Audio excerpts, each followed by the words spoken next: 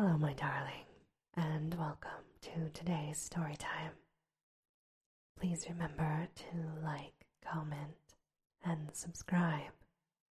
And now, on with our story time. On the 19th of October, Nahum staggered into Ami's house with hideous news. The death had come to poor Thaddeus in the attic room, and it had come in a way which could not be told. Nahum had dug a grave in the railed family plot behind the farm, and he had put therein what he found. There could have been nothing from outside, for the small barreled window and locked door were intact, but it was much as if it had been in the barn. Ami and his wife consoled the stricken man as best they could, but they shuddered as they did so. Stark terror seemed to cling around the gardeners and all they touched, and the very presence of one in the house was a breath from regions unnamed and unnameable. Ami accompanied Nahum home with the greatest reluctance, and did what he might to calm the hysterical sobbing of little Merwin. Zenas needed no calming. He had come of late to do nothing but stare into space and obey what his father told him. Ami thought that this fate was very merciful. Now and then Merwin's screams were answered faintly from the attic, and in response to an inquiring look, Nahum said that his wife was getting very feeble. When night approached, Ami managed to get away, for not even friendship could make him stay in that spot when the faint glow of the vegetation began, and the trees may or may not have swayed without wind. It was very lucky for Ami that he was not more imaginative. Even as things were, his mind was bent ever so slightly, but he had been able to connect and reflect upon all of the portents around him, and he must inevitably have turned a total maniac. In the twilight he hastened home, the screams of the mad woman and the nervous child ringing horribly in his ears. 3 days later, Nahum lurched into Ami's kitchen in the early morning, and in the absence of his host, stammered out a desperate tale once more, while Mrs. Pierce listened in a clutching fright. It was little Merwin this time. He was gone. He had gone out late at night with a lantern and pail for water, and he never came back. He'd been going to pieces for days, and hardly knew what he was about. He screamed at everything. There had been a frantic shriek from the front yard then, but before the father could get to the door, the boy was gone. There was no glow from the lantern he had taken, and of the child there was no trace.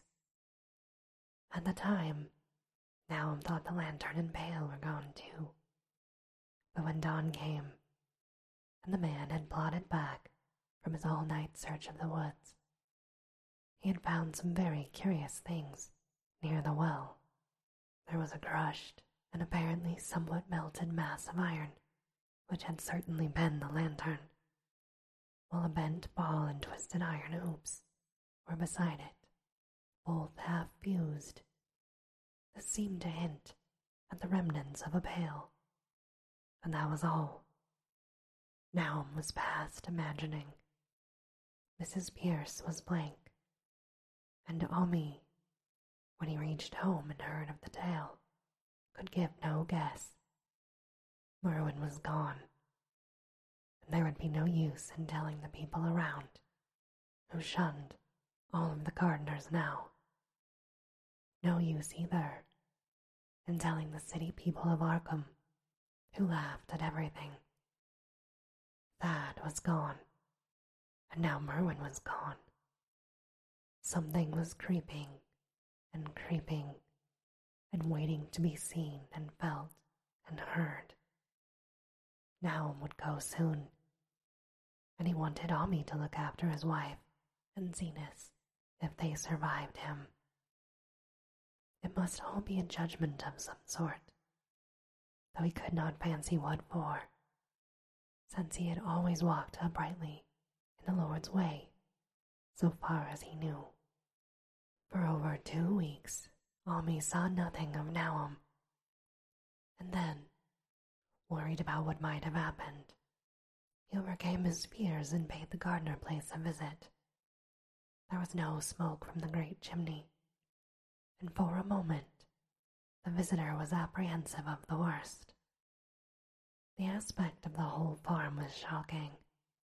Grayish, withered grass and leaves on the ground, vines falling in brittle wreckage from archaic walls and gables, and great bare trees clawing up at the great November sky. They had a studied malevolence, which Ami could not help but feel had come from some subtle change in the tilt of the branches. But Nahum was alive after all. Ami found him weak and lying on the couch in the low-ceilinged kitchen, but perfectly conscious and able to give simple orders to Zenas. The room was deadly cold, and as Ami visibly shivered, the host shouted huskily to Zenas for more wood. Wood, indeed, was sorely needed, since the cavernous fireplace was unlit and empty. There was a cloud of soot blowing about in the chill wind coming down from the chimney. Presently, Nahum asked him if the extra wood had made him any more comfortable, and then Ami saw what had happened. The stoutest cord had broken at last, and the hapless farmer's mind was proof against more sorrow. Questioning tactfully, Ami could get no clear data at all about the missing Zenas. In the well, he lives in the well, was all that the clouded father would say. Then there flashed across the visitor's mind a sudden thought of the mad wife, and he changed his line of inquiry. "Nabby, why, here she is," was the surprised response of poor Nahum. Ami soon saw that he must search for himself. Leaving the harmless babbler on the couch, he took the keys from their nail beside the door and climbed the creaking stairs into the attic. It was very close and tight up there, and no sound could be heard from any direction. Of the 4 doors in sight, only one was locked, and on this he tried various keys from the ring he had taken. The 3rd key proved the right one, and after some fumbling, Ami threw open the low white door. It was quite dark inside, for the window was small and half obscured by the crude wooden bars. Ami could see nothing at all of the wide planked floor. The stench was beyond enduring, and before proceeding further, he had to retreat to another room and return with his lungs filled with breathable air. When he did enter, he saw something dark in the corner, and upon seeing it more clearly, he screamed outright. While he screamed, he thought a momentary cloud eclipsed the window, and a second later he felt himself brushed, as if by some hateful current of vapor. Strange colors danced before his eyes, and had not a present horror numbed him, he would have thought of the globule in the meteor that the geologist Hammer had shattered, and of the morbid vegetation that had sprouted in the spring. As it was, he thought only of the blasphemous monstrosity which confronted him, and which all too clearly had shared the nameless fate of young Thaddeus and the livestock. But the terrible thing about this horror was that it was very slow, but perceptibly moved as it continued to grumble. Omi would give no added particulars to this scene, but the shape in the corner does not reappear in his tale as a moving object. There are things which cannot be mentioned, and what is done in common humanity is sometimes cruelly judged by the law. I gathered that no moving thing was left in that attic room, and that to leave anything capable of motion there would have been a deed so monstrous as to damn any accountable being to eternal torment. Anyone but a stolid farmer would have fainted or gone mad. But Omi walked, conscious, through that low doorway, and locked the accursed secret behind him. There would be no Naum to deal with now. He must be fed and tended, and removed to some place where he could be cared for. Commencing his descent of the dark stairs, Omi heard a low thud below him. He even thought a scream had suddenly been choked off. He recalled nervously the clammy vapor which had brushed by him in that frightful room above. What presence had his cry and entry started up? Halted by some vague fear, he heard still further sounds below. Certainly, there was a sort of heavy dragging, and a most detestably sticking noise, as some fiendish and unclean species of suction, with an associative sense goaded to feverish heights. He thought unaccountably of what he had seen upstairs. Oh no! What eldritch dream world was this into which he had blundered? He dared move neither backward nor forward, but stood there, trembling, at the black curve of the boxed-in staircase. Every trifle of the scene burned itself into his brain.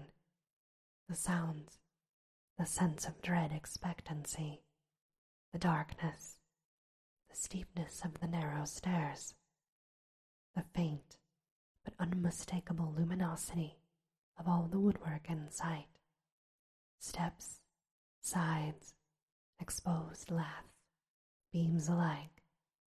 Then there burst forth a frantic whinny from Omi's horse outside, followed at once by a clatter which told of a frenzied runaway. In another moment, horse and buggy had gone beyond earshot, leaving the frightened man on the dark stairs to guess what had sent them away. But that was not all. There had been another sound out there, a sort of liquid splash, water perhaps. It must have been the well. He had left Hero untied near it, and a buggy wheel must have brushed the coping and knocked in a stone. And still the pale phosphorescence glowed in that detestably ancient woodwork. How old this house was! Most of it built before 1670, on a gambrel roof not later than 1730. A feeble scratching on the floor downstairs now sounded distinctly. Omi's grip tightened on the heavy stick he had picked up in the attic for some purpose. Slowly nerving himself, he finished his descent and walked boldly towards the kitchen. But he did not complete this walk, because what he sought was no longer there. It had come to meet him, and it was still alive after a fashion. Whether it had crawled, or whether it had been dragged by an external force, Omi could not say. But the death had been at it. Everything had happened in the last half-hour, but collapse, graying, and disintegration were already far advanced. There was a horrible brittleness, and dry fragments were scaling off. Omi could not touch it, but look horrified in the distorted parody that had been a face. Was it Naum?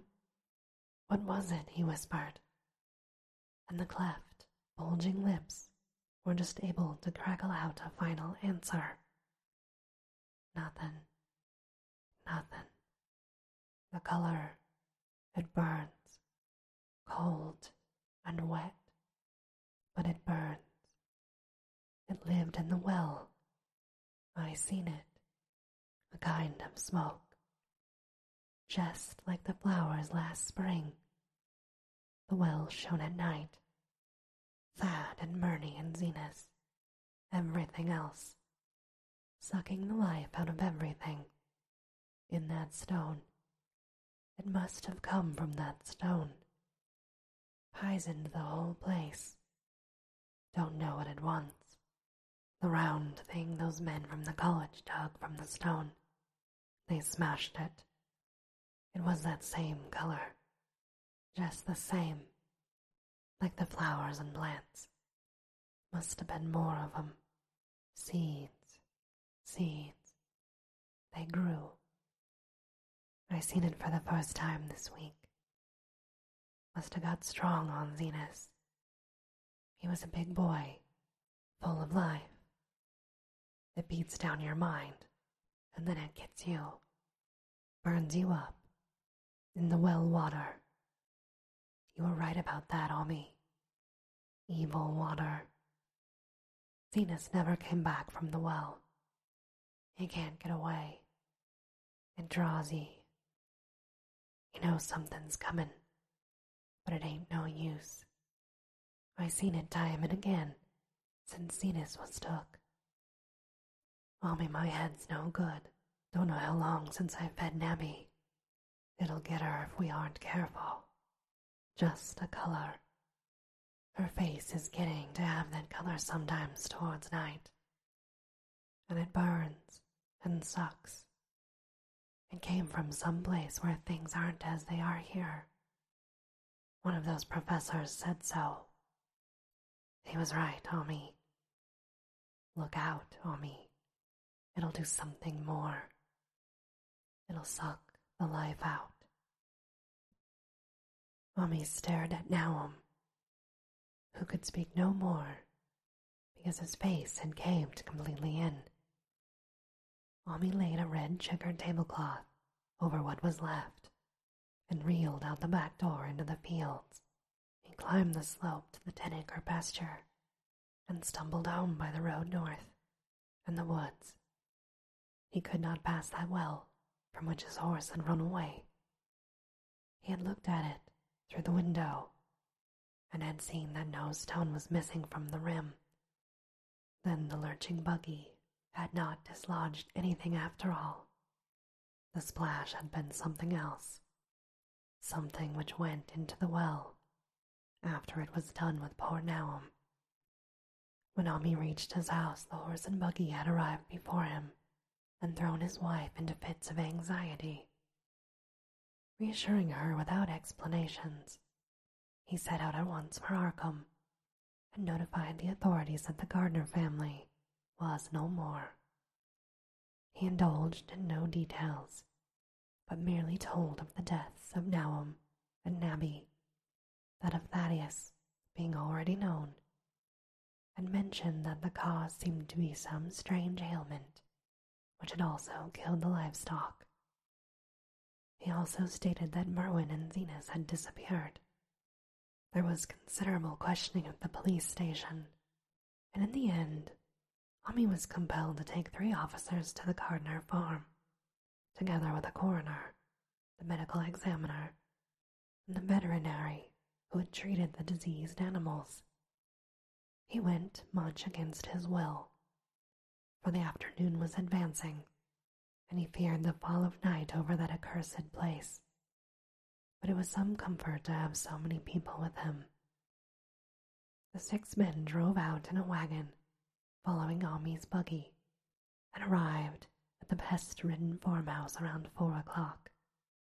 The officers were used to gruesome experiences, but not one of them remained unmoved at what was found in the attic and under the red checked tablecloth on the floor below.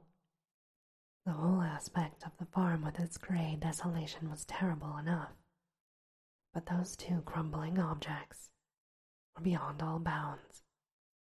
No one could look long at them, and even the medical examiner admitted that there was very little left to examine. Specimens could be analyzed, of course, so he busied himself in obtaining them. And here it develops that a very puzzling aftermath occurred at the college laboratory, where the 2 phials of dust were finally taken. Under the spectroscope, both samples gave off an unknown spectrum. Many of the baffling bands were precisely like those which the strange meteor had yielded in the previous year. The property of emitting this spectrum vanished in a month. The dust thereafter, consisting mainly of alkaline phosphates and carbonates. Omi would not have told the men about the well if he had thought they meant to do anything then and there. It was getting toward sunset, and he was anxious to be away, but he could not help glancing nervously at the stony curb by the great sweep. And when a detective questioned him, he admitted that Naum had feared something down there, so much so that he had never even thought of searching it. After that, nothing would do but that they empty and explore the well immediately. So Ami had to wait, trembling, while pail after pail of rank water was hauled up and splashed on the soaking ground outside. The men sniffled in disgust at the fluid, and toward the last held their noses against the feeder they were uncovering.